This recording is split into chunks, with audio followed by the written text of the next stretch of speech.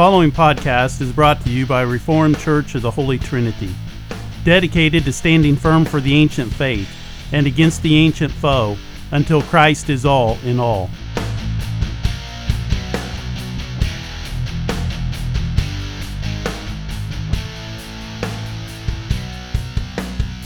Greetings and welcome to Standing Firm. I'm your host, James Brown Jr., pastor at Reformed Church of the Holy Trinity. We are so thankful that you have taken the time out of your busy schedule to listen to this podcast, and we hope that it will be a help and a blessing to you. You can find out more about Reformed Church of the Holy Trinity at reformedholytrinity.org. That is reformedholytrinity.org. We hope that you will go over to our webpage and learn more about Reformed Church of the Holy Trinity. And if you live in the South Central area of Indiana, we invite you to come worship with us this Sunday morning at 10:30 a.m. You can also subscribe to this podcast on iTunes, and when you do, we hope that you will go give us a review, even if it is not a 5-star review, because we are not seeking to have everyone like us. Our purpose here is to faithfully proclaim the truth and to advance the kingdom of Jesus Christ. But we do hope that you will continue to listen to this podcast and that you will join us each and every time a new podcast drops. Now, today we are going to be dealing with a very important topic. And we live in a day and age where there is a lot of chaos and a lot of confusion and, quite frankly, just a lot of kookiness. And so we're going to be dealing with this subject when everyone is a teacher. Because we live in a day when everyone is doing what is right in their own eyes because everyone's a teacher. The problem is that it is producing chaos in the church. And the peace and quietness of the church is being disturbed because there is no authority. Now, quite frankly, there are a lot of reasons for this, some of which belongs at the feet of the church. We have lost our authority, and in many cases, it is a natural end because of our own sin. But there's also a lot of rebellion in this day in which we live. With social media, podcasts, and live streams mixed with this radical independentism, this autonomy, and antinomianism, we live in a day when anyone can ordain themselves as an authority, even as they speak against anyone having authority.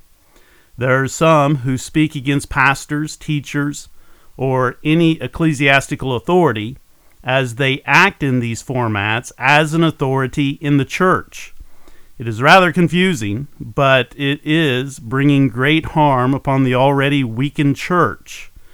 And I am, for one, sick and tired of it. Over the years, we have attempted to be patient, taking the long view, but mass hysteria that is continuing to build is producing anarchy. And it's accelerating at Mach speed. And there is no way even to keep up with these things unless you just take these errors head on, which is what we are attempting to do. In some upcoming podcasts, we are going to be taking on a wide range of perspectives, including Jonathan Merritt, Jen Hatmaker, and many others. But today we're going to deal with a teaching that was streamed on the Reconstructionist Radio Discussion Group on Facebook. The presentation was by Wyatt Graves, and I do not have any bio information. I do not know him personally, and so forth. But he identifies himself as an abolitionist and a Reconstructionist. Now, sometime in the future, we will be addressing the issue of abolitionism and Reconstructionism, even though they are two separate, distinct things.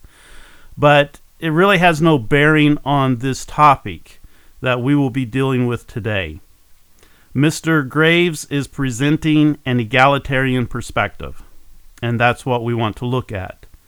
Now, the reason why I chose this specific presentation is because it is coming from a conservative group.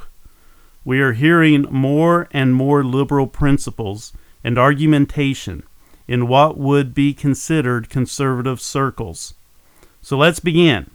And I will warn you that there are some periods that will try your patience.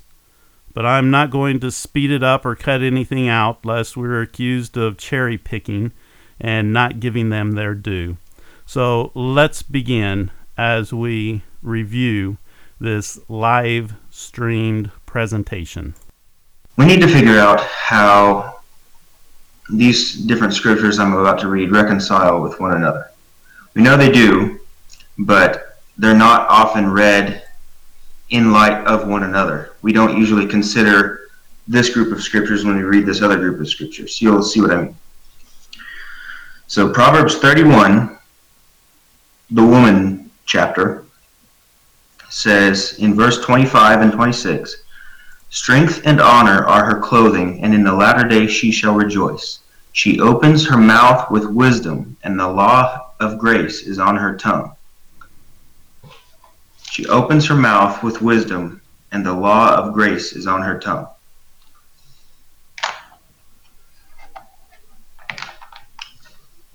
Matthew 20, verse 25. Jesus called unto him and said, "You know that the lords of the Gentiles have domination over them, that they are great and exercise authority over them. But it shall not be so among you, but whosoever will be great among you, let him be your servant, and whosoever will be chief among you, let him be your servant." So these two scriptures talked about all the time, especially in the groups that we run with, talking about defying ecclesiastical authority, talking about defying civil authority, because Gentiles, what they do, they rule over each other. They exercise authority over each other because they truly believe that some people are more important than others. We, on the other hand, believe that we are, each and every one of us, precious because God made us in his image, and not one person is not inherently above or more important than the other. But in Christ there is no male or female, Jew or Greek, or any kind of distinction as to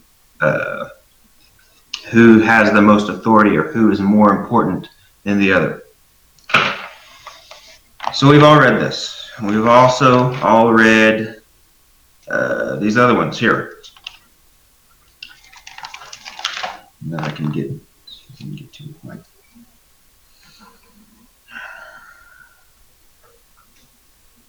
Okay, 1 Corinthians 14, verse 34. After he gets done talking about speaking in tongues and prophesying and all that stuff, and singing hymns, all that, he says in verse 34, "Let your women keep silence in the churches, for it is not permitted it is not permitted unto them to speak, but they ought to be subject, as also the law says. And if they will learn anything, let them ask their husbands at home, for it is a shame for women to speak in the church." And a similar admonition over here in 1 Timothy 2, 2:11. "Let the woman learn in silence with all subjection. I permit not a woman to teach, neither to usurp authority over the man, but to be in silence. For Adam was formed first, then Eve, and Adam was not deceived, but the woman was deceived, and was in the transgression." This is what I meant by trying your patience. But we had to listen to all of that to deal with the purpose of this presentation. However, there are two unrelated things that he deals with. First, let's deal with what was supposed to be the actual topic, which was the four passages of Scripture in question. The first passage was Proverbs 31, 25 through 26. The second was Matthew 20:25 through 27. Third, 1 Corinthians 14:34. And finally, 1 Timothy 2:11 through 14. Now, before he gets into his interpretations of these passages, except for the brief eisegesis in Matthew 20 to make the church or ecclesiastical government and the offices of the church null and void, what we see here is a strange, and I mean very strange, combination of passages as if they are speaking about the same thing. Proverbs 31, 25, and 26, and actually just verse 26, because verse 25 has nothing to do with speech at all. Nevertheless, this passage is dealing with women in an individualistic sense. What is being modeled here in Proverbs 31:26 is for women to utilize wisdom and kindness in their individual speech. Proverbs 31 has nothing to do with preaching or teaching in the assembly of the saints. Matthew 20:25 through 27 also has nothing to do with women preaching or teaching in the church. It says nothing about the offices of the church, nothing about the polity of the church. It has only to do with attitude, specifically the air of superiority among the disciples of Jesus. 1 Corinthians 14:34, which should also include verse 35, does speak in prescriptive language concerning the issue of women teachers. 1 Timothy 2:11 through 14 also deals with the issue of women speaking and holding authority over men in the congregation. However, Paul deals with this issue in 1 Corinthians from the law of God, and in 1 Timothy he deals with it in an ontological sense. Now, the problem here is that these passages are different. Only 2 of the 4 are dealing with the same issue, and it is absurd to lump these passages together. You might as well just combine Matthew 27 verse 5, where it says that Judas went out and hanged himself, and Luke 10:37, where Jesus said, "Go thou and do likewise." You just can't put any string of scripture together out of its context in order to build some kind of case, like a lawyer does trying to get his guilty client off the hook. It is ridiculous, and from an experiential point, only proves the need for sound, qualified, and authorized teachers. Also, in the midst of this strange concoction of home brew being fermented by the leaven of man-made traditions and commandments, Mr. Graves adds some commentary to Matthew 20 in order to do away with apostolic order. With a passage commanding humility and servant leadership, he takes it to undo tons of scripture directly or indirectly dealing with structure, authority, leadership, offices, and so on. Mr. Graves applies Matthew 20 to the office of pastor and deacon. Of course, doing away with the offices of pastor and deacon does make it a lot easier to negate the clear teaching of 1 Corinthians 14 and 1 Timothy 2. But let's continue on to see if he can make sense of all this. So, how does a woman, a virtuous woman, how does she open her mouth with wisdom and have the law of grace, or the law of kindness in some translations? How does she have that on her tongue? How does she teach that to people, but also be in silence and subjection and not usurp authority over a man? Lots of people in here probably share this view with me, that I do not believe that when we're talking about ecclesiastical authority, church government, whatever you want to call it, as it's commonly understood and has been understood by most people for a long time, I don't believe the office of pastor or the office of deacon or elder or overseer or whatever name you want to give it, I don't believe that to be legitimate. And there's several reasons for that, and we could talk about that. But lots of people in here agree with me. Mostly, to summarize why I think that is because Jesus said right here when it was all getting started, the Gentiles rule over one another, but it shall not be so among you. So we're not supposed to rule over one another. So his argumentation against church government and offices is that we are not supposed to rule over one another because Jesus said the greatness of his disciples was not in their ruling, but in their serving. Notice, Jesus did not say that there was no such thing as ecclesiastical rule or offices, but that our greatness is not found in our authority, but in our service.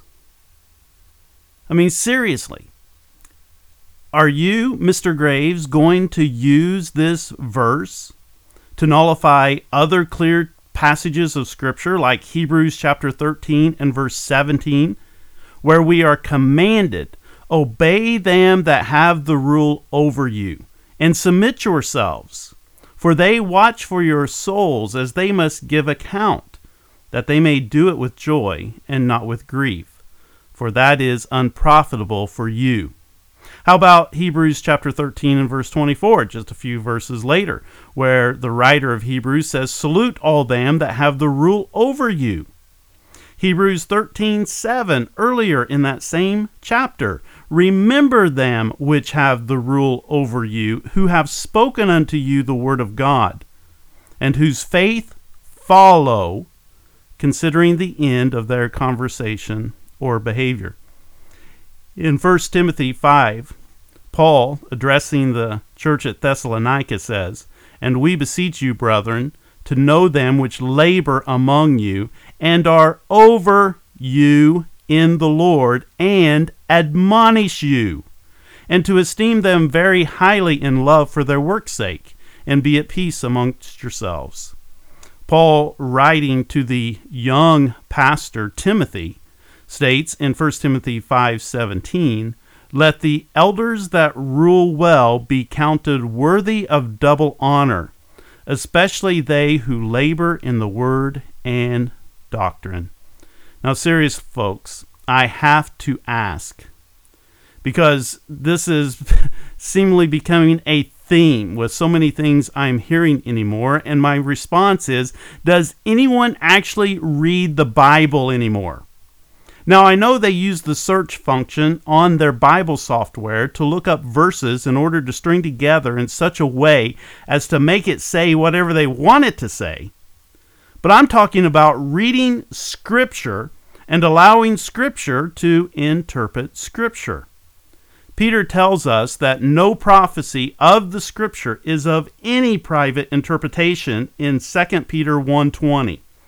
But Mr. Graves has came up with his own private interpretation because it is not the interpretation of the apostles.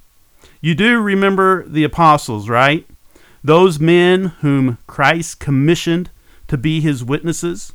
You see, this is why John could write in 1 John chapter 1, that which was from the beginning, which we have heard, which we have seen with our own eyes, which we have looked upon, and our hands have handled of the word of life. For the life was manifested, and we have seen it, and bear witness, and show unto you that eternal life which was with the Father, and was manifested unto us. That which we have seen and heard declare we unto you, that you also may have fellowship with us. And truly our fellowship is with the Father, and with his Son, Jesus Christ. So how do we have fellowship with the Father? How do we have fellowship with Jesus? How do we have fellowship with the apostles?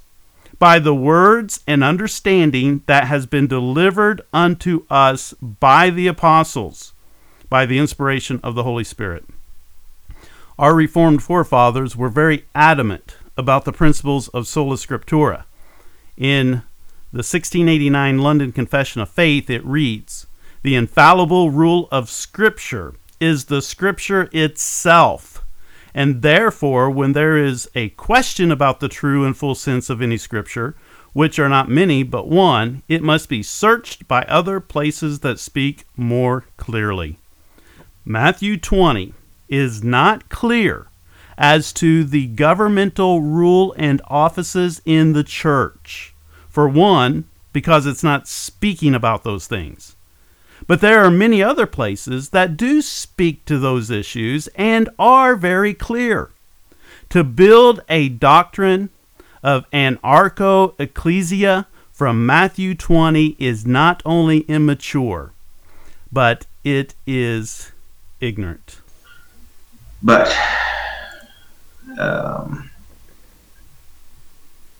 why should women be silent, and why should they not teach over men?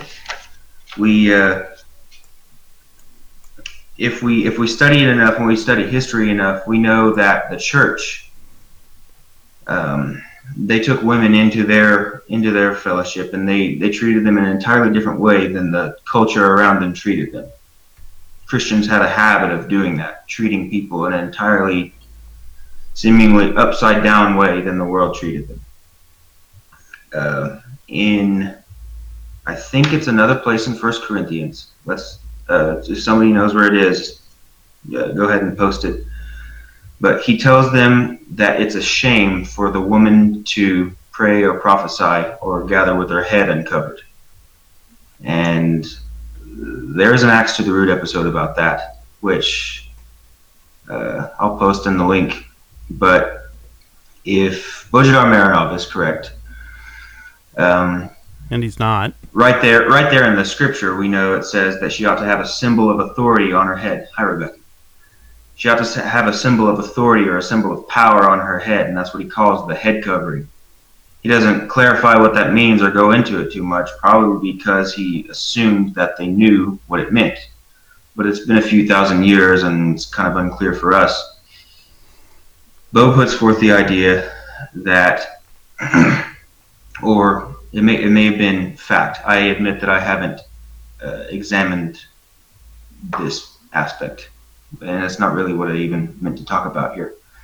But the symbol of authority that was the head covering was worn in that culture by rich women or powerful women or wives of rulers or aristocrats or senators or people who were high up there on the social ladder. They wore a head covering when they were out in public and with other people. And that is to signify that I'm a woman of importance. So if you catch me, if you rape me, or if you hurt me and assault me, then there will be consequences because I'm a powerful person. But women of lower class weren't allowed to wear these head coverings. So people considered them fair game if they wanted to catch them and sell them into prostitution. They wanted to just rape them and then leave them on the side of the road. There wouldn't be too many repercussions because it wasn't illegal. It wasn't penalized, and they didn't have any pull in the society. They weren't very powerful. But Paul tells them to do something illegal and says that it's a shame that you all of you women do not wear head coverings because you ought to have a symbol of power on your head. But that's not even what I want to talk about. Sorry. Oh my word. I mean, what the heck is he even talking about? So you could rape a woman in the Roman Empire as long as she wasn't wearing a head covering? I mean, where are they coming up with this stuff? Now, I know that was a long clip to take in, but I did not want to break his flow and be accused of not letting him speak in full context. So we may have to play some parts again, but he begins by asking why women should be silent and not teach over men. Now, you either have to be biblically or illiterate or have an agenda. not to be able to answer that question rather quickly and simply. Apparently, he did not learn the song that says, "How do I know? The Bible tells me so." How about the passages you already cited, beginning with 1 Corinthians 14:34 through 35, which says, "Let your women keep silence in the churches." In the plural, he's writing to one church, but we know that the apostolic epistles were universal for all the churches because they distribute them amongst the churches for their edification and guidance. So he says, let your women keep silence in the churches, plural, not just in the Corinthian context, but in all the context of the churches. For it is not permitted unto them to speak, but they are commanded to be under obedience, as also saith the law. So this goes back to the revealed will of God in the law, that they are not in the assembly to teach or usurp authority over men, but to be in obedience. And then verse 35 says, "And if they will learn anything, let them ask their husbands at home, for it is a shame for women to speak in the church." So let's see here. The silence that Paul is commanding has to do with speaking with authority. As he says, they are to be under obedience. It is fairly easy to discern that Paul is saying that women are not to speak in the sense of authority, as in preaching and teaching in the church. But another passage you cited, which is even clearer in 1 Timothy chapter 2, let the women learn in silence with all subjection. But I suffer not a woman to teach. In other words, I don't allow a woman to teach nor to usurp authority over the man, but to be in silence. So the women are to learn, which means that they are not to be teachers. And the silence Paul is speaking about is teaching or usurping authority over the man. Now, it's also very clear here that for a woman to teach means that she is usurping authority over the man. We're talking about in a mixed assembly. But of all the difficult issues facing the church, this is not one of them, because the Bible is clear, and it is plain enough for anyone to understand who does not have an agenda to try to make it say something that it is not saying. Now, throughout Mr. Graves' whole presentation, all I could think is that I don't think that means what you think it means. But he even admits as much in our present clip. He brings up 1 Corinthians 11, talking about women praying in the assembly with their heads uncovered, and his authority for his interpretation of 1 Corinthians 11 is an Axe to the Root podcast by Bojidar Marinov. But if that is what you want to go with, be my guest. Bo is wrong, and you are wrong for believing it, but if you are gullible enough to reject apostolic authority and 2,000 years of church guidance because you reject ecclesiastical authority, but then submit to ecclesiastical authority from Bojidar Marinov, then so be it. It does not make any sense, but not much does nowadays. 1 Corinthians 11 is seeking to establish the headship of man over the woman. The head covering, whether it is her hair, as referenced in verse 15, or whether it is a veil, as the Greek word indicates, we understand that the covering is an emblem or a symbol of her subjection to the man. Now, Mr. Graves is using Marinov to complicate and misdirect us as to the purpose of this chapter, which is stated very clearly, I might add, in verse number 3 of 1 Corinthians 11. But I would have you know that the head of every man is Christ, and the head of the woman is the man, and the head of Christ is God. Now, the Greek word translated head means master, Lord, as it is used to describe Christ in relation to the church in Ephesians chapter 1, verse 22, where Paul writes, "And God hath put all things under Christ's feet, and gave him to be the head over all things to the church." So the man is the head or the master or lord over the woman, just as Paul says in Ephesians chapter 5 and verse 23, that the husband is the head of the wife, even as Christ is the head of the church. Now, to attempt to come up with some other meaning than that which is plainly derived from the text is ludicrous, and no amount of fake history or revisionist interpretations will do the trick. Mr. Graves, can you document one true historical source that proves it was illegal for women, other than women of power, prestige, and position, to veil themselves?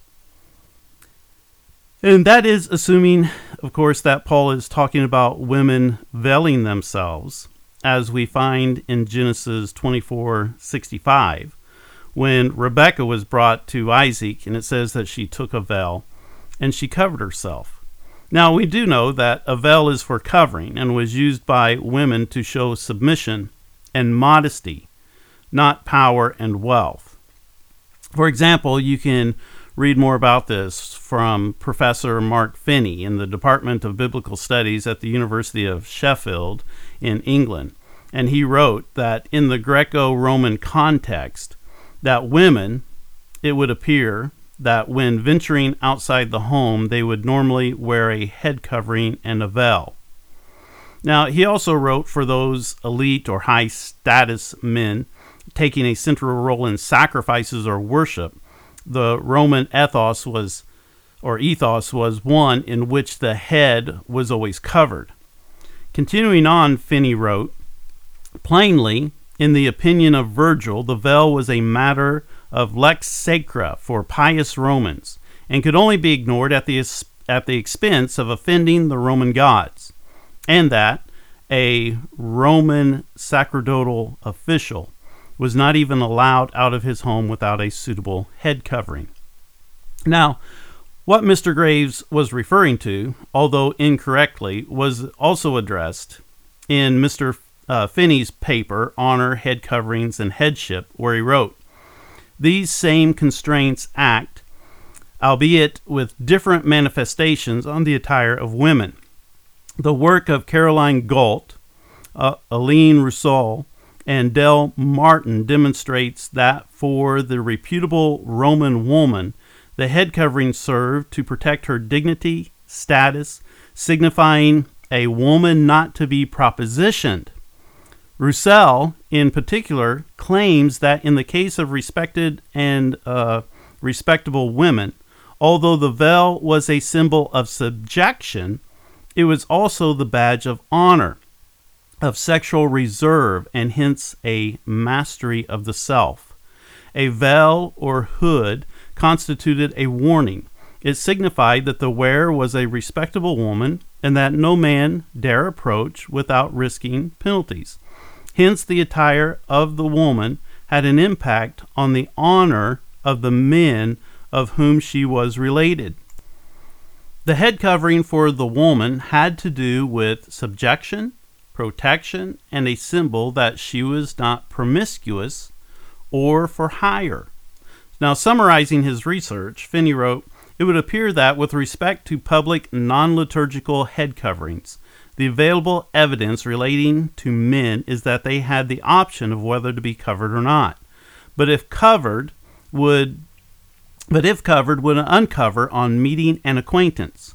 For women, the expectation was that, outside the home, they would be accompanied by a husband, male kin, servant, etc., and would have a head covering and possibly a veil. With respect to liturgical head coverings for men, the weight of evidence points more certainly to the fact that they were expected to be covered if playing a central role in worship. But for women, there may have been an element of choice depending on the presence or absence of non-kin men." So we see that there was a difference in the Roman world between women who ordinarily wore a veil in public settings and men who primarily would wear one in religious worship. It is apparent that Paul's admonition has nothing to do with the Roman practice, but was based upon his statement in verse number 3 that the head of every man is Christ, and the head of the woman is the man, and the head of Christ is God, which is the reason why the man was not to pray with his head covered, and the woman was not to pray with her head uncovered. In verse 4 and 5, Paul would state that every man praying or prophesying, having his head covered, dishonoreth his head. But every woman that prayeth or prophesieth with her head uncovered, dishonoreth her head.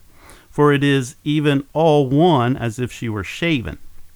Now, Paul's statements have to do with headship in the order of Christ, man, and then the woman.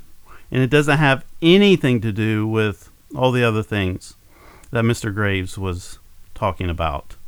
Finney also has some relevant insights on the Hebrew and Jewish customs concerning head coverings, where he wrote, "Unlike the New Testament, the Old Testament has no single focused discussion of male and female head coverings. Although there are enough relevant scattered texts to grant us an informed picture.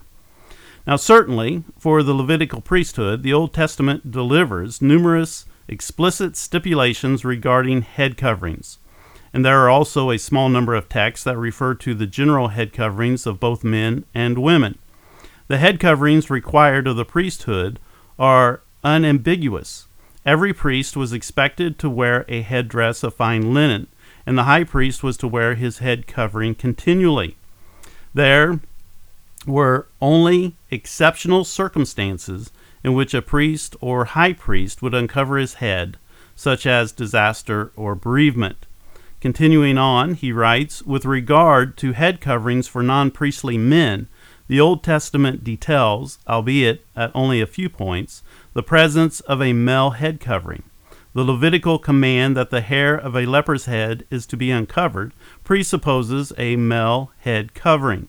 And the book of Daniel informs us that Shadrach, Meshach, and Abednego were cast into the fiery furnace still wearing their head coverings. Elsewhere, righteousness and justice are spoken of, poetically, as being clothed in a robe and a head covering, the assumption being that such ethical qualities are presupposed for the people of Israel.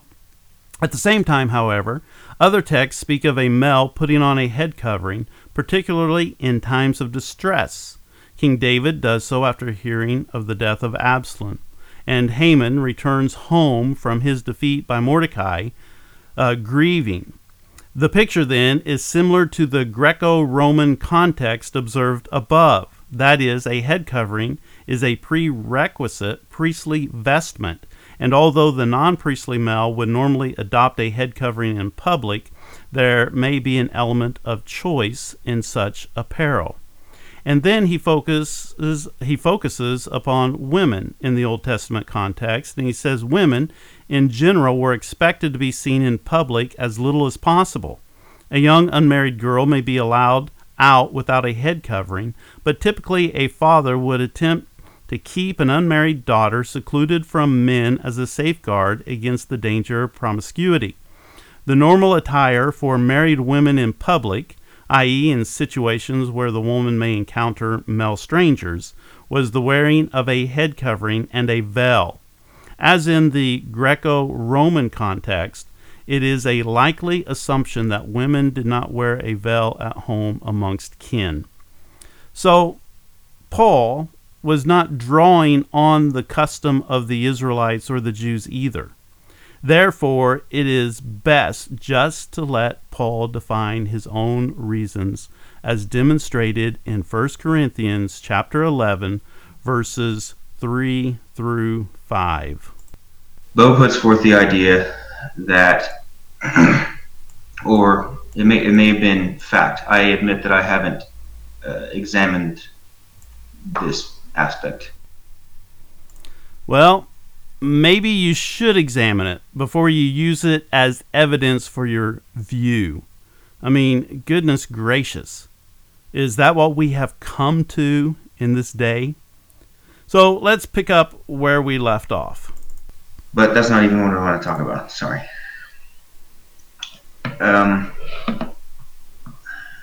Let me find where I pulled up the Greek right here.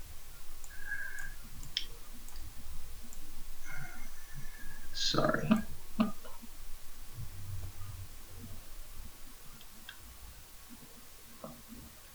Wait for it. Wait for it.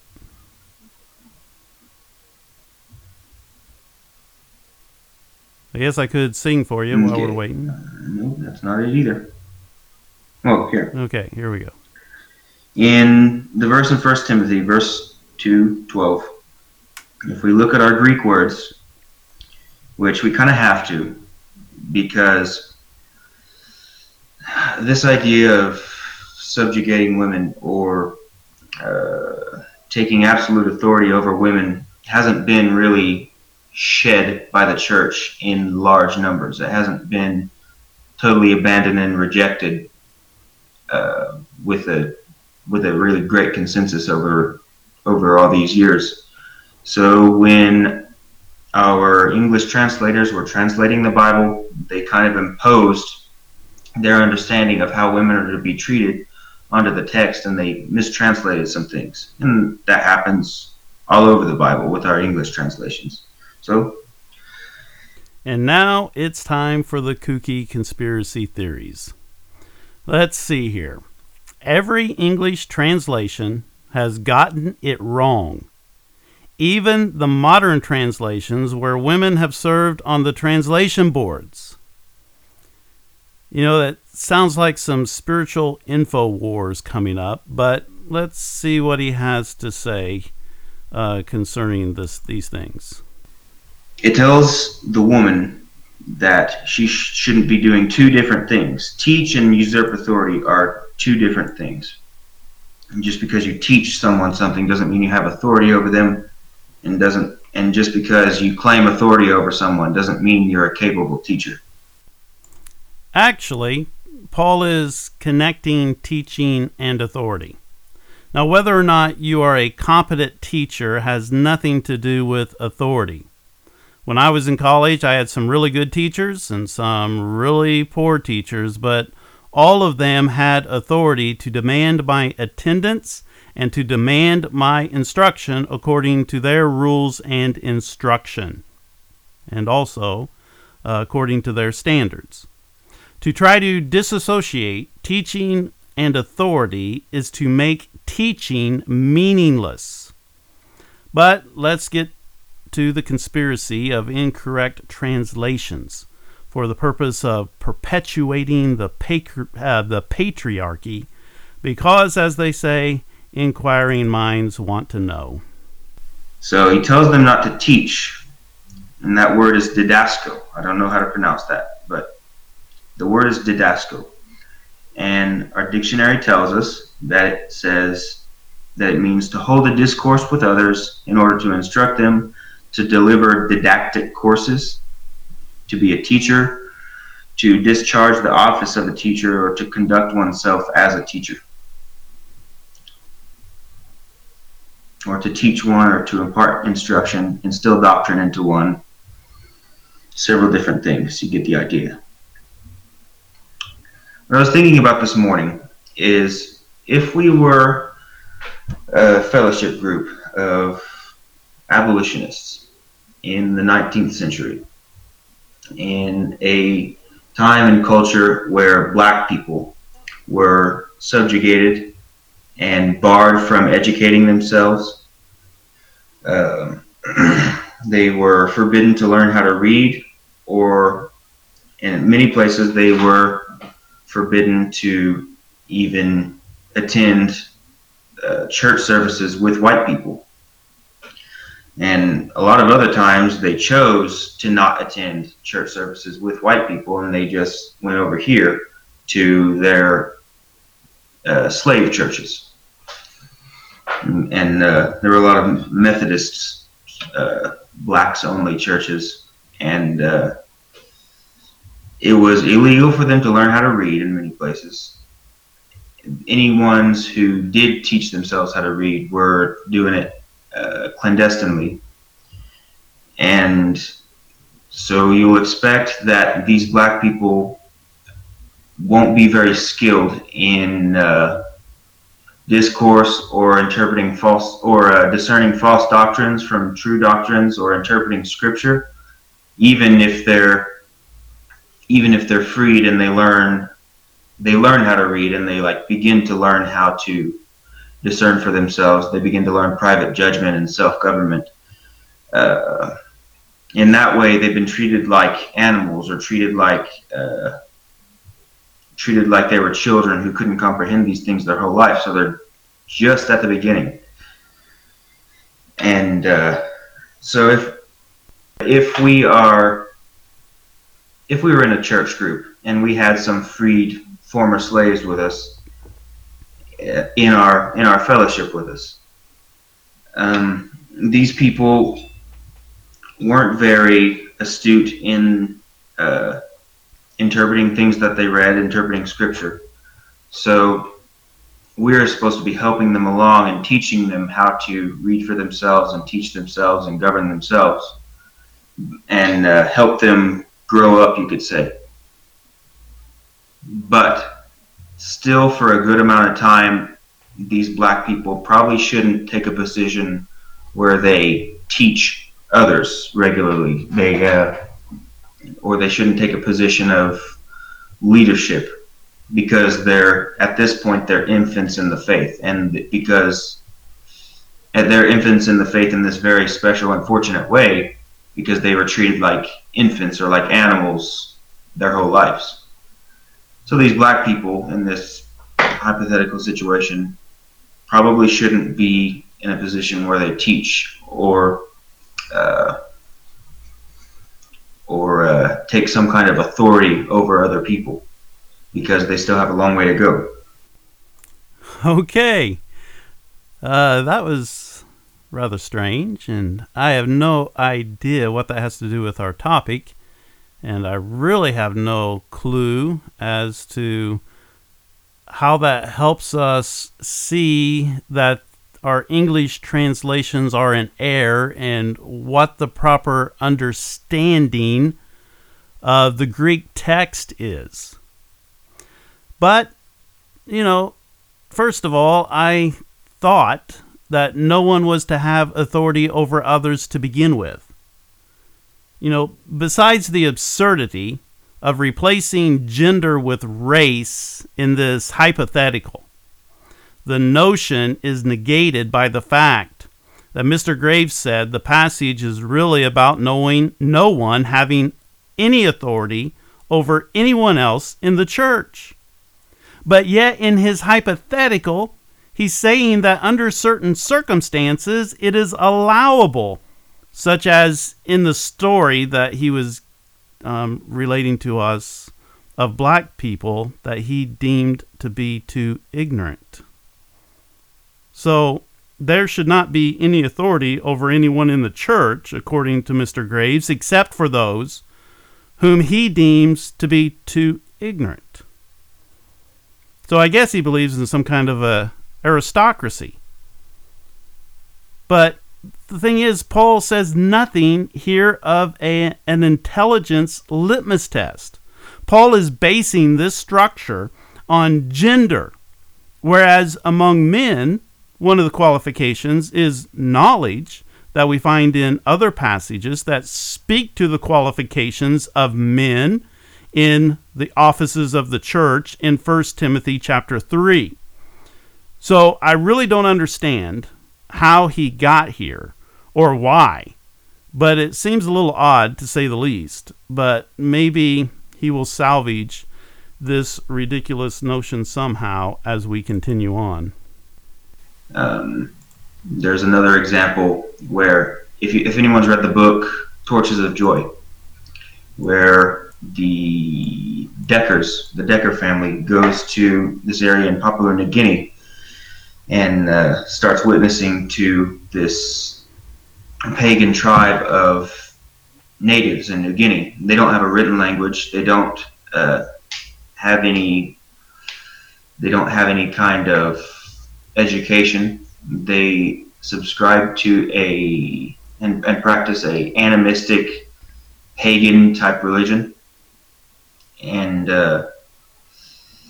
so they treat themselves like animals, and they don't, because they're pagans, and they don't understand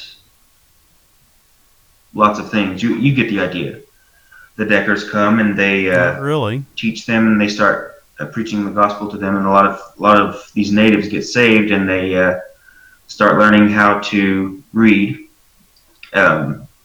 This happens a lot where the missionary comes to a tribe of people who don't have a written language, and they invent a written language for them and translate the Bible into their own language.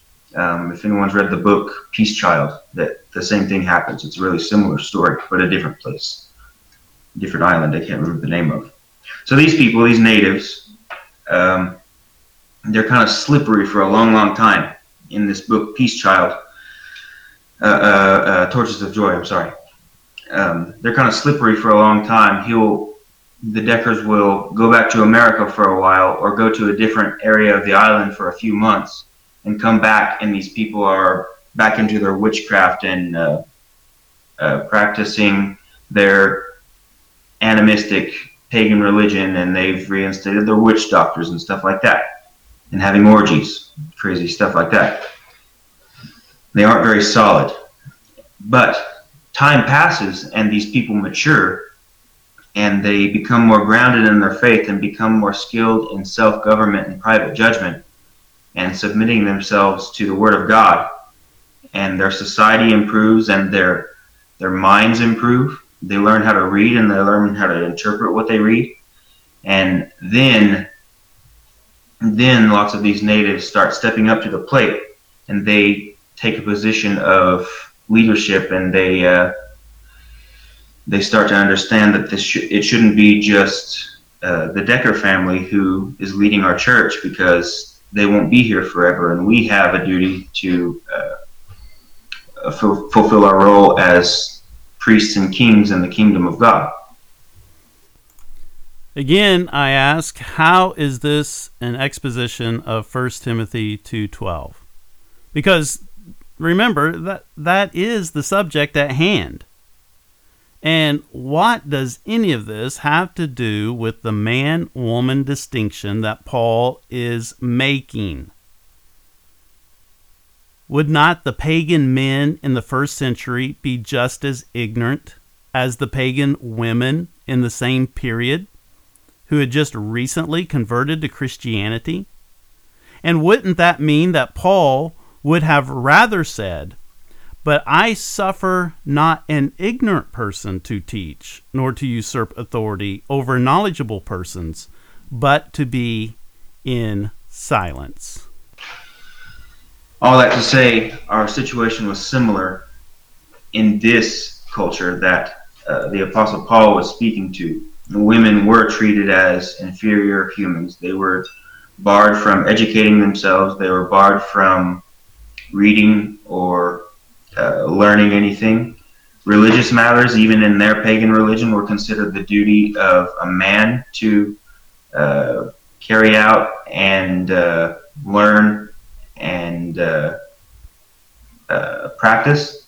That was considered the man's duty and not the woman, because women were inferior in all these ways. They were weaker, so they were to be subjugated. That's power religion. That's paganism, and their entire culture functioned that way. So the weaker vessel, the weaker, more vulnerable person, is going to be treated like an animal that they own, and they're not going to be allowed to educate themselves. Now, where does Paul or any other apostle say any of these things? Oh, that's right, nowhere. Now, without question, Christianity elevated women just as it elevates all mankind. But that is not what Mr. Graves is talking about here. Even the pagans throughout history have understood that women were the weaker vessel, and societal structures were built upon what Paul describes as the distinct roles of men and women. And why is that? Because of the imprint of original creation that still, the residue of which still resides in the heart of man. Now, Mr. Graves even admits that the abuses of women have been because they are the weaker, softer, more delicate counterpart of man. So even in his language, he denies his premise.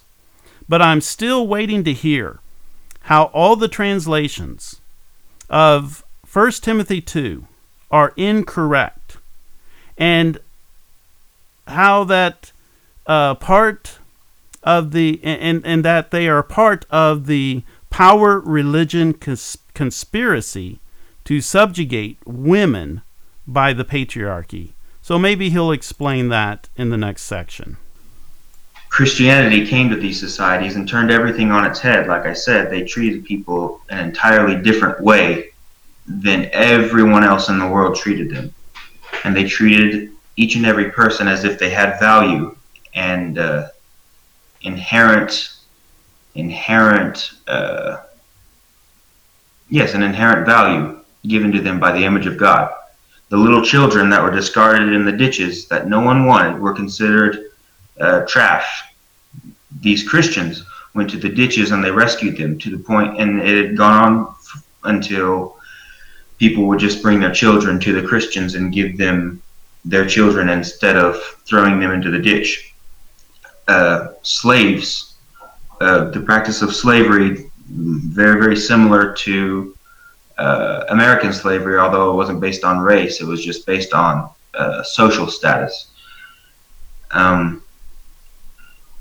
Slaves had begun to be freed and taken in by these Christians.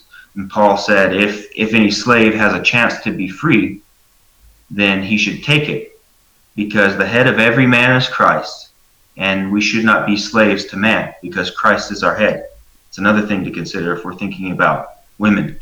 If Christ is our head and we aren't to be slaves to man, what does that mean for a lady? We are still waiting for Mr. Graves to deal with the text, to exegete the text, and to also prove his assertion that all the English translations are incorrect. But you see, this text has nothing to do with infanticide or slavery. And no one is talking about making women slaves. I mean, what is he even talking about? Comparing the historical and biblical role of women to slavery is not only insulting, but it's blasphemous against God. Natural and special revelation of womanhood is a glorious and distinct glory, honor, and privilege. And by the way, Paul wrote the epistle of Philemon to a first-century slave owner, instructing him to graciously receive Onesimus, his runaway slave, back without any spite or revenge. Paul also wrote in 1 Peter 2:18, "Servants, be subject to your masters with all fear." In Ephesians 6:5, he wrote, "Servants, be obedient to them that are your masters according to the flesh, with fear and trembling and singleness of your heart as unto Christ, not with eye service as men pleasers, but as servants of Christ, doing the will of God from the heart, with good will doing service as to the Lord and not to men." In Colossians 3:22 through verse 25, he writes, "Servants, obey in all things your masters according to the flesh, not with eye service as men pleasers, but in singleness of heart, fearing God. And whatsoever you do, do it heartily as to the Lord and not unto men, knowing that of the Lord you shall receive the reward of the inheritance, for ye serve the Lord Christ. But he that doeth wrong shall receive for the wrong which he hath done, and there is no respect of persons. In 1 Timothy 6:1, let as many servants as be under the yoke count their own masters worthy of all honor, that the name of God and his doctrine be not blasphemed. And they that have believing masters, let them not despise them, because they are brethren, but rather do them service, because they are faithful and beloved, partakers of the benefit. These things teach and exhort. If any man teach otherwise, and consent not to wholesome words, even the words of our Lord Jesus Christ, and to the doctrine which is according to godliness, he, of course, is to be rebuked. In Titus chapter 2, Paul writes, exhort servants to be obedient to their own masters, and to please them well in all things, not answering again, not purloining, but showing all good fidelity, that they may adorn the doctrine of God our Savior in all things. But in spite of that, even though he's incorrect in this area as well, but none of this has anything to do with 1 Timothy chapter 2. That's what he said was translated incorrectly, and we are still waiting for him to do the exegetical work to prove his point. I ramble too much. What was I about to say? Oh, so 1 Timothy 2. Women in the society of the church they enjoyed a much more elevated and equal position, just like everyone else. And nonetheless, like these slaves in my hypothetical story that I talked about, they still were in a position where they hadn't been treated like real humans for very long, and their mind hadn't grown up in several kinds of ways, and they had been infantilized by their culture, and they were just now learning to be priests. They were just now learning how to carry out their duties as a priestess that Christ gave us. So he tells them that they shouldn't be in a position where they teach over men. They shouldn't be imparting doctrines, and they shouldn't be the ones at the forefront who combat false doctrines and interpret Scripture and teach others Scripture. And that's that becomes easier to understand when we look at how they were treated in that society and compare it to how people were treated as inferior in our society, ways that we relate to more. Slavery, American slavery, was much more recent than this time, so we can kind of understand when the same thing happens. Mr. Graves, I am sorry, but you do not know what you are talking about. All you are giving us is conjecture and opinions. What you are engaging in is eisegesis instead of exegesis. Remember, you're supposed to be exegeting the text to show us what Paul was saying. That is the premise that you began in the very beginning of your podcast or live stream.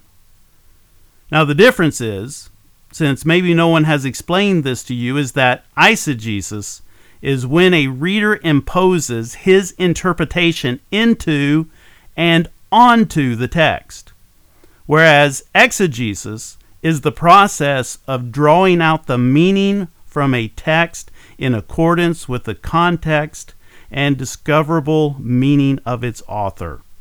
So let's continue on.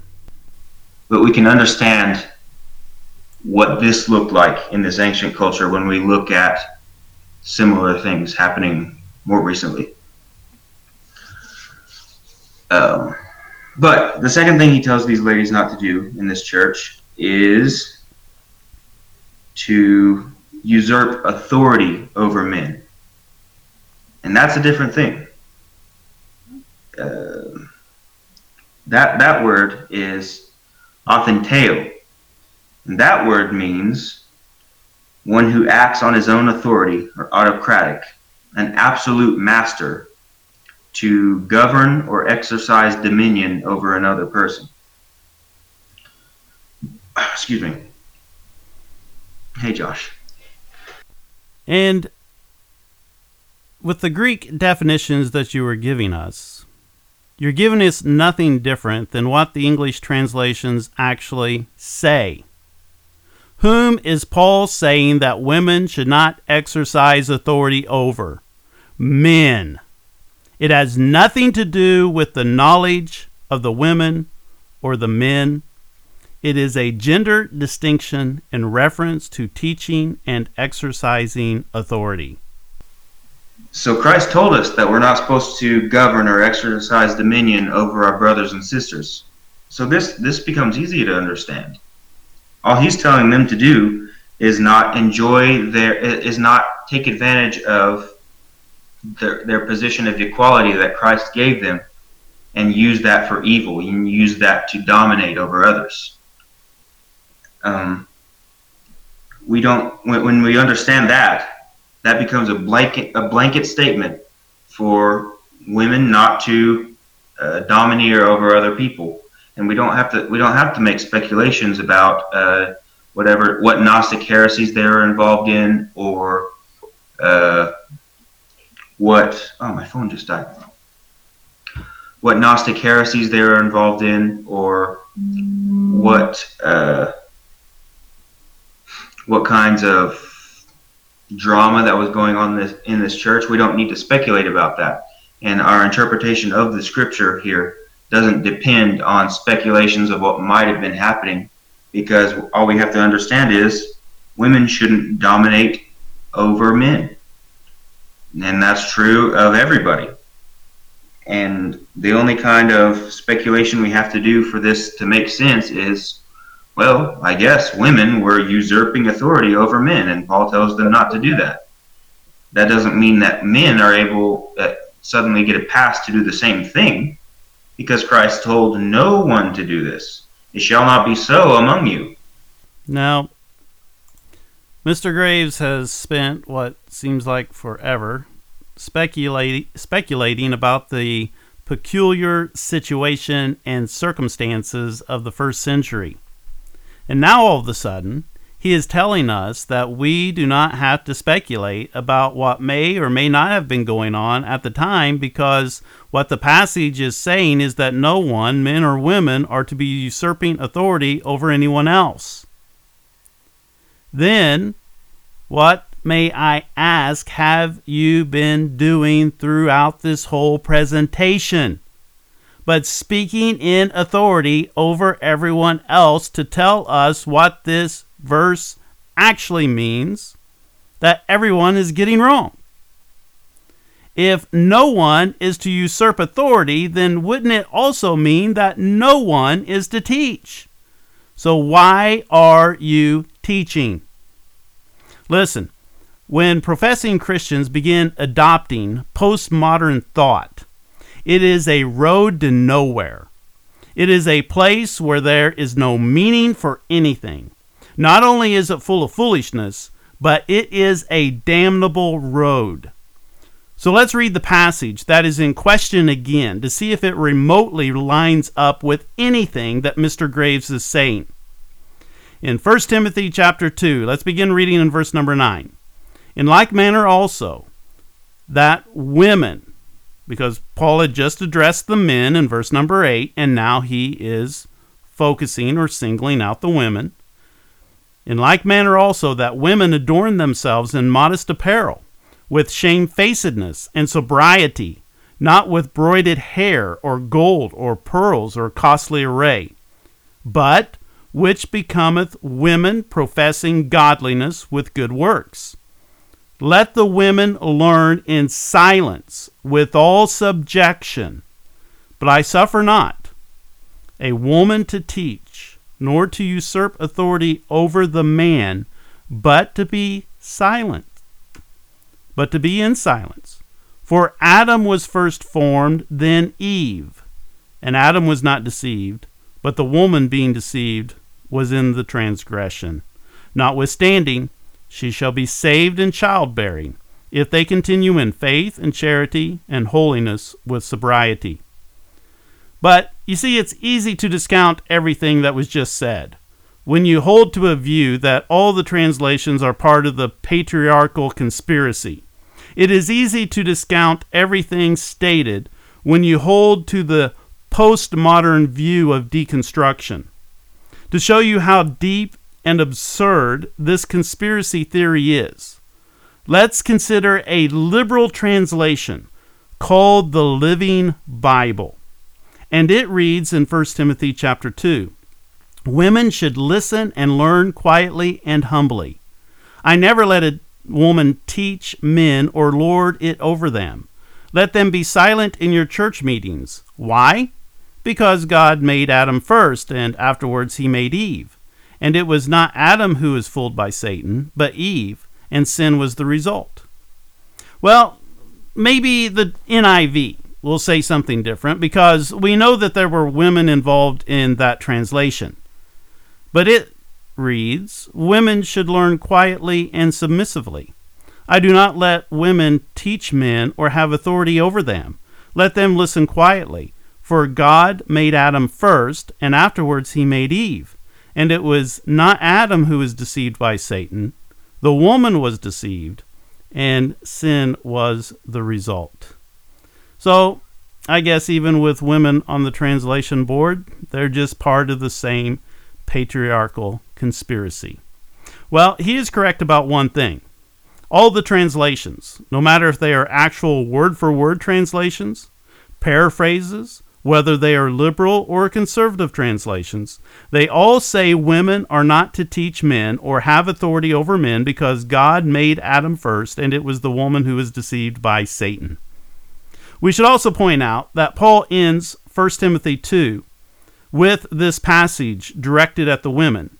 And then in chapter 3, he deals with the offices of pastors and deacons. In listing the qualifications of pastors, who are to be apt to teach, Paul says if a man desires the office, he desires a good work, and he is to be the husband of one wife. Notice Paul does not say a pastor is a man or a woman who is knowledgeable, but it is a man who has to meet the requirements of the office. And one of those requirements is to be a man. Yet we are still waiting. All this aside, we are still waiting for Mr. Graves to actually deal with the text and stop inserting his own opinions and speculations to prove to us that the English translations are not being faithful to the Greek text. And we completely miss the mark when we read these passages, knowing things like Proverbs 31, where it tells us that women have the law of kindness on their tongue and they teach it and they speak about it. Now, I must admit, at this point, I'm just trying to get through this without saying any bad words. Proverbs 31 says nothing about a woman teaching in the church or exercising ecclesiastical authority over men. Nothing. Zilch. Nothing to do with the order and structure of the church. Yet Mr. Graves just made application as if it does. I mean, you must either really be ignorant or immature in order to make that application. Now, I don't understand how anyone can make a mistake of that magnitude unless it is through willful ignorance. Proverbs 31 is not addressing the church. It is not addressing ecclesiastical polity, structure, or order. It is not addressing the authority of the home. It is addressing the attributes of a virtuous woman as an individual, as a wife, and as a mother. And we consider parts of Acts where this man Apollos was preaching in the synagogue, and this male man, this guy, who was a Christian, a new Christian, he began to speak boldly in the synagogue, whom when Aquila and Priscilla had heard, they took him unto them, and expounded unto him the way of God more perfectly. So now he is using a descriptive text in order to overturn a prescriptive text. You see, Acts is describing a man and a woman, a husband and wife, Aquila and Priscilla, who befriended a new convert by the name of Apollos, who was a Jew. Now, although he was mighty in the scriptures and bold in his testimony, he had an incomplete understanding of Christian faith and practice. Luke says that they took him unto them, seemingly as into their home, to expound unto him the way of God more perfectly. Nothing is said here about Priscilla teaching or usurping authority in any capacity, much less an ecclesiastical jurisdiction. She is simply listed with her husband because she is a helpmeet to him in this matter, as she most assuredly was in all other matters to her husband as well. But even if, and of course that is a very big if, but even if there was irregularity here, it is still descriptive and not prescriptive. And if there is any irregularity here, and we got to remember, the text does not say anything of the sort, but even if there was, it is descriptive, and later Paul would give the proper prescription for the churches in his epistles. If our authoritarian interpretation of Paul's words about women apply in the way that they do, Aquila's wife, Priscilla, just violated that by teaching this man who had some things wrong or had some rhetoric imperfect, by teaching him the ways of God more perfectly. Well, the text does not say that she did the teaching, or in this case, it was actually personal discipleship. But nothing is said, and the exact details of how all this was conducted is not clear, because it is not stated. So Mr. Graves is asking us to take a passage that is not clear in and of itself, to interpret a passage in 1 Timothy 2 that is clear in and of itself. Well, shouldn't it be the other way around? And we read in church history, not just church history, but all over the scriptures too, about female prophetesses. It was like a common thing to see where, like the daughters of Philip, I think there were 4, they were all prophetesses, and they went down in history as prophetesses. They were famous for that. This gives me some real nightmares from the past, from some crazy things that we dealt with, 20 years ago, concerning some folks who were all hung up on this prophetesses thing. Well, first, the Bible does not call Philip's daughters prophetesses. It says that they prophesied. Now, we need to remember that that the office of a prophet was an extraordinary office that ceased in the church at the close of the apostolic period. Joel prophesied that it shall come to pass afterward. Now, this is Old Testament. He's prophesying about the future. He said, "It shall come to pass afterward that I will pour out my spirit upon all flesh, and your sons and your daughters shall prophesy, your old men shall dream dreams, your young men shall see visions." On the day of Pentecost, when the disciples were being accused of being drunk because of the signs and wonders that were being demonstrated, Peter stood up and said, "You men of Judea, and all that dwell at Jerusalem, be this known unto you, and hearken to my words. For these are not drunken as you suppose, seeing is but the 3rd hour of the day. But this is that which was spoken by the prophet Joel. And it shall come to pass in the last days, saith God, I will pour out my Spirit upon all flesh, and your sons and your daughters shall prophesy, and your young men shall see visions, and your old men shall dream dreams. And on my servants and my handmaidens I will pour out in those days of my Spirit, and they shall prophesy. Now, Peter is saying that the day that he lived in, when these things were being done, that he was saying that this is the day. You see, these Pentecostal signs and wonders in the apostolic first century were the fulfillment of Joel's prophecy.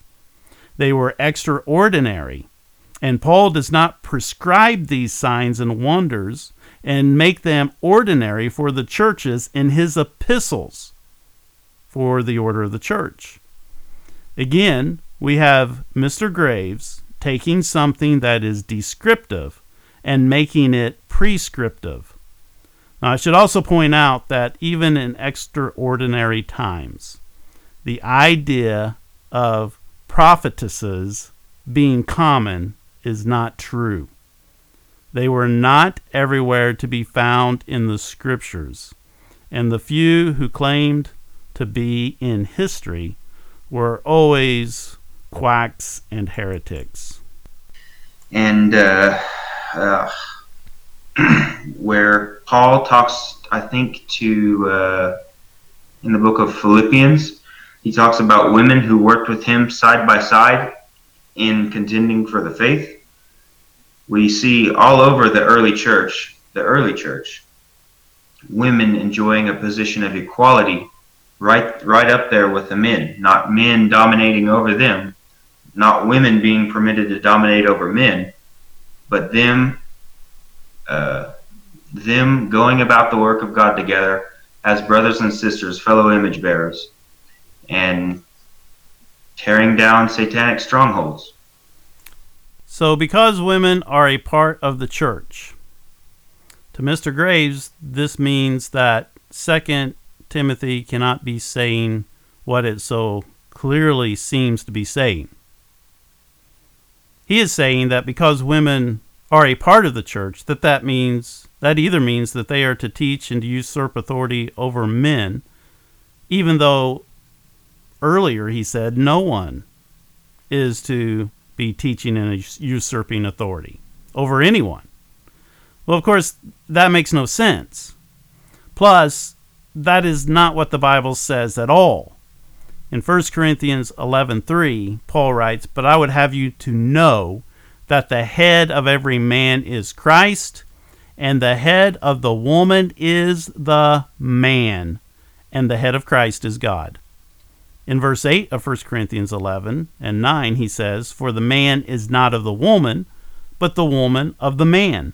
Neither was the man created for the woman, but the woman for the man."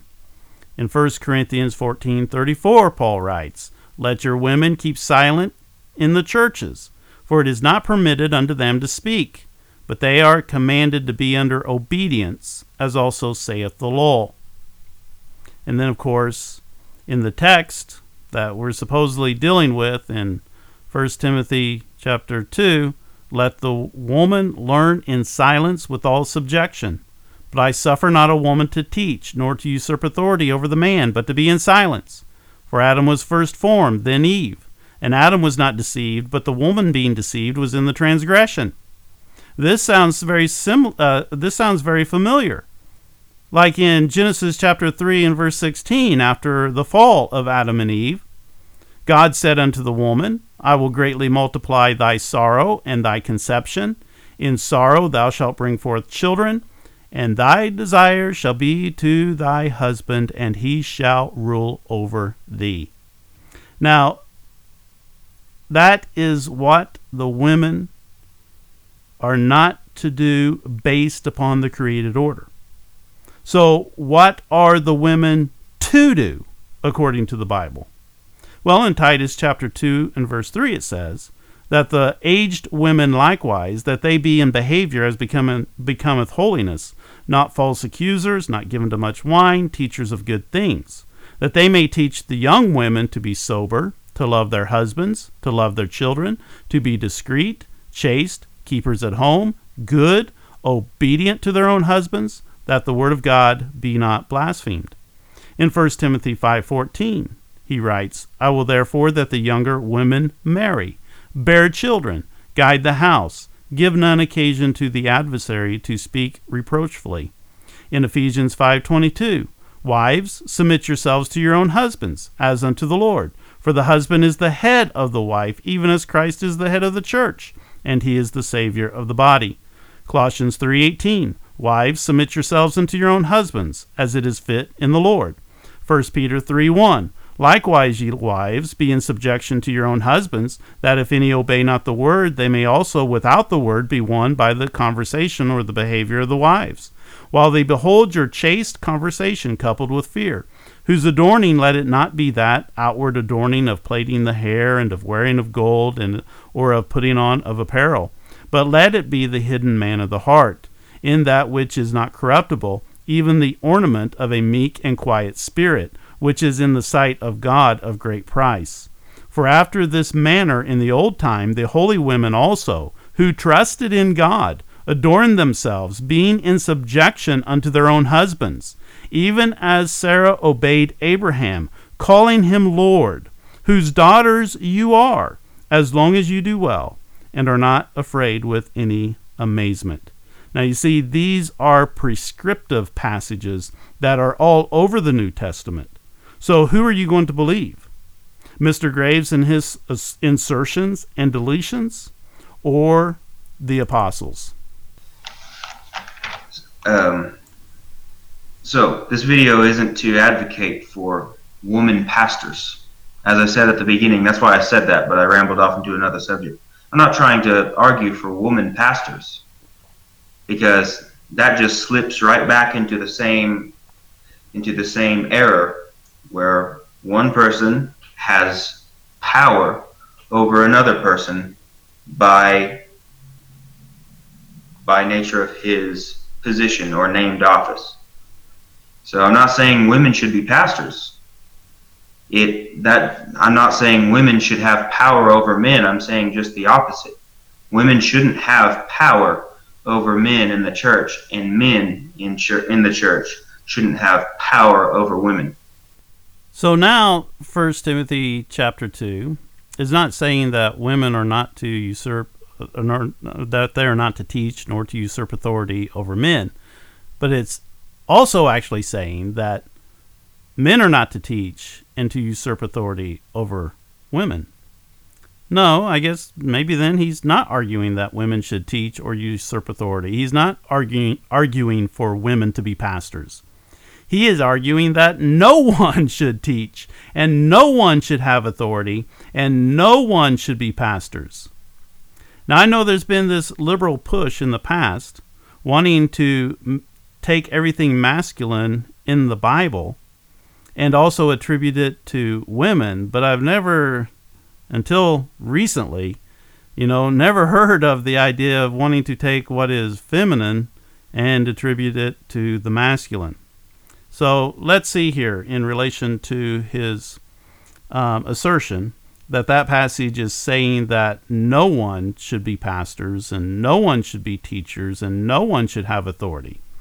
Well, in Ephesians chapter 4 and verse 11, Paul says, and he gave, talking about God gave some apostles, some prophets, some evangelists, some pastors and teachers for the perfecting of the saints, for the work of the ministry, for the edifying of the body of Christ. Paul instructs Titus in Titus chapter 1 verse 5. He says, for this cause, or for this reason, I left you in Crete, that you should set in order the things that are wanting or lacking, and ordain elders in every city as I appointed you. In Acts 14:23, it says, and when they had ordained them elders in every church and had prayed with fasting, they commended them to the Lord on whom they believed. In 1 Timothy 5:17, let the elders that rule well be counted worthy of double honor, especially they who labor in the word and doctrine. 2 Timothy 2:2, and the things that thou hast heard of me among many witnesses, the same commit thou to faithful men, who shall be able to teach others also. Acts 16:4, And as they went through the cities, they delivered them, talking about the churches, the decrees for to keep, or the decrees, the commandments that they are to keep, that were ordained of the apostles and elders which were at Jerusalem. Hebrews 13:17.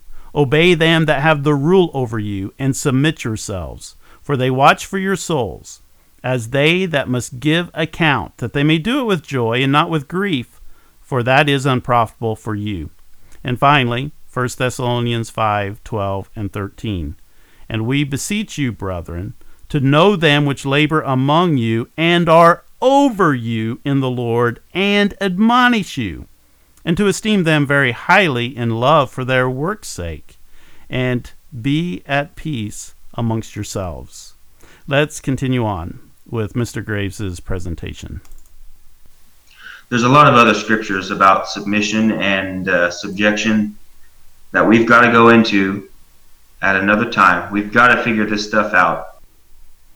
Mr. Graves, you will never figure this out unless God is merciful unto you in changing your heart and opening your eyes.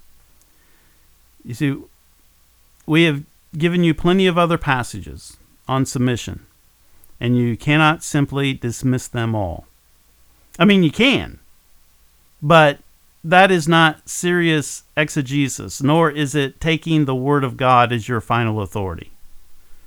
You see, Mr. Graves, and I'm not only just addressing you, but all who have been duped by this damnable heresy, that your blindness is due to the fact that you are resisting the Holy Spirit who inspired the holy apostles to write these things for our instruction. You refuse to be instructed, and your own rebellion will consume you until you completely deny the faith. That is the path you are on. That is the end of the road. You see, it will leave you empty and bitter unless you find a place of repentance and submit yourself to Christ, His Word, and His church. You see, I fear for you, as it may be said of you, as Paul expressed concern for the Corinthians, that if they did not remember what he had preached unto them, that they may have believed in vain. If you do not accept the words of the Holy Spirit as passed down from the apostles to the church in Scripture, you will have believed in vain. This is simply not just an internal doctrinal disagreement amongst the saints. This is a rejection of the authority of Christ and His Word. Our Reformed forefathers rightly said in their confessions that the authority of the Holy Scripture, for which it ought to be believed, depends not upon the testimony of any man or church, but wholly upon God, who is truth itself, the author thereof. Therefore it is to be received because it is the Word of God. They also wrote, we may be moved and induced by the testimony of the Church of God to a high and reverent esteem of the Holy Scriptures, and the heavenliness of the matter, the efficacy of the doctrine, and the majesty of the style, the consent of all the parts, the scope of the whole, which is to give all glory to God, the full discovery it makes of the only way of man's salvation, and many other incomparable excellencies and entire perfections thereof, are arguments whereby it does abundantly evidence itself to be the Word of God. Yet notwithstanding, our full persuasion and assurance of the infallible truth and divine authority thereof is from the inward work of the Holy Spirit, bearing witness by and with the Word in our hearts. I pray that God will be merciful to you in graciously giving you a full persuasion and assurance of the infallible truth of God and its divine authority by the inward work of the Holy Spirit with the Word in your heart. We'll see when we're having these discussions, we'll see someone like Mr. Spurgeon come along and say, you're not giving me my due deference as a man and a pastor. And poor little Liz Sachs he like quotes these verses that I've been reading, and Liz Sachs says, you're misinterpreting these scriptures. They have to be being misinterpreted because we don't rule over one another, and our title, our office, our position doesn't give us power over one another if we're following Christ. But we're kind of in the beginning stages of hammering this stuff out, so we can't really tell Mr. Spurgeon what this actually means because we ourselves haven't figured it out yet, and that's okay. We can look at this stuff and understand what there's no way it can mean. There's no way it can mean that men have, by nature of their anatomy, have absolute or even limited power over women. We can understand it can't mean that. The Mr. Spurgeon he is referring to is a pastor at Sovereign King Church in southern Indiana. So here he is mocking a pastor who on this issue is upholding what is taught in Scripture and has been taught in the church for 2,000 years. And here is another example of when people mock those who believe the Bible, they put on a redneck voice as if Bible believers are stupid, when really the stupidity is in his own arguments. But you see, Mr. Graves is too blind to see it. Not only is it scary, but it's also very arrogant. But isn't this the warning that we find in Scripture in Proverbs 12:15? The way of a fool is right in his own eyes. You admit you do not know what the Scriptures teach on this matter, but yet you are so bold as to say you know what they do not teach because they cannot mean what they say. How can you seriously make such a claim? And even though you cannot exegete these passages, you say it's okay since you know the Bible's teaching on gender roles and distinctions cannot mean what it says. What can it not mean that when that is what it says? The Bible is clear, and there's no denying it. And throughout this whole presentation, your only purpose has been to delete what the Bible actually says and insert your own presuppositions. Well, this is finally the last part of the program. But it's okay for us to be in the beginning stages of figuring this stuff out and not be able to say, okay, this is what it means. But in the meantime, we have to be figuring out what it means. And I would invite your help on all of this. Let's get into all these scriptures and figure out what they mean. Have discussions about them. We've kind of been distracted from dealing with these actual scriptures and figuring out what they mean because we've been dealing with people who say, this is what it means. And we've been dealing with the pushback of people who say all the things that we've all heard said.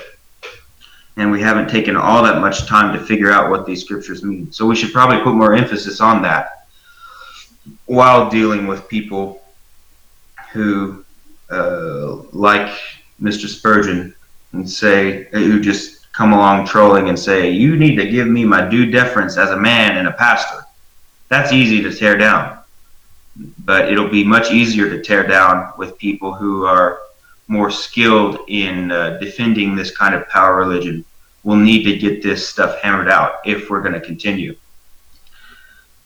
I don't know if that makes any sense, but let's keep doing this and let's keep figuring these scriptures out because it's important and it's going to become more important as we press on in dealing with power religionists and as more power religion comes out of the woodwork of people's thought. I think that's all I have to say. Forgive the rambliness and unorganized nature of the video, but thanks. Let's figure this thing out. As if the apostles did not already have it figured out, and that it hasn't been upheld by the church for the last 2,000 years. So they are coming up with something new that no one else has been able to figure out. It's very arrogant. And I also have to say at this point that no, because you asked the question, no, what you are saying does not make any sense. You never did deal with the text directly, nor did you prove that these passages are translated incorrectly as you said they were. The only thing you did was to take vague passages and insert your presupposition into them, and then say because of that the clear and direct texts cannot mean what they say. I don't know about you, but after that, Paul's instruction to Timothy comes to mind in 1 Timothy 5:23. Drink no longer water, but use a little wine for thy stomach's sake. Or at the very least, go get you a Mountain Dew to try to recover from this. You have been listening to Standing Firm, and we will see you again next time. And until then, may God bless and keep you.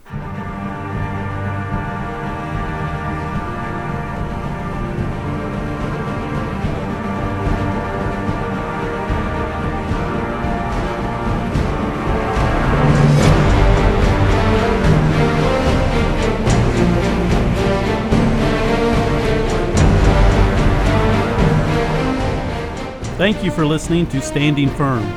Please consider helping us in this battle for Christendom as we assault the gates of hell with the gospel of Jesus Christ. You can write us at Reformed Church of the Holy Trinity, P.O. Box 1125, Mooresville, Indiana 46158. That is Reformed Church of the Holy Trinity, P.O. Box 1125, Mooresville, Indiana 46158. Or you can visit us online at reformedholytrinity.org.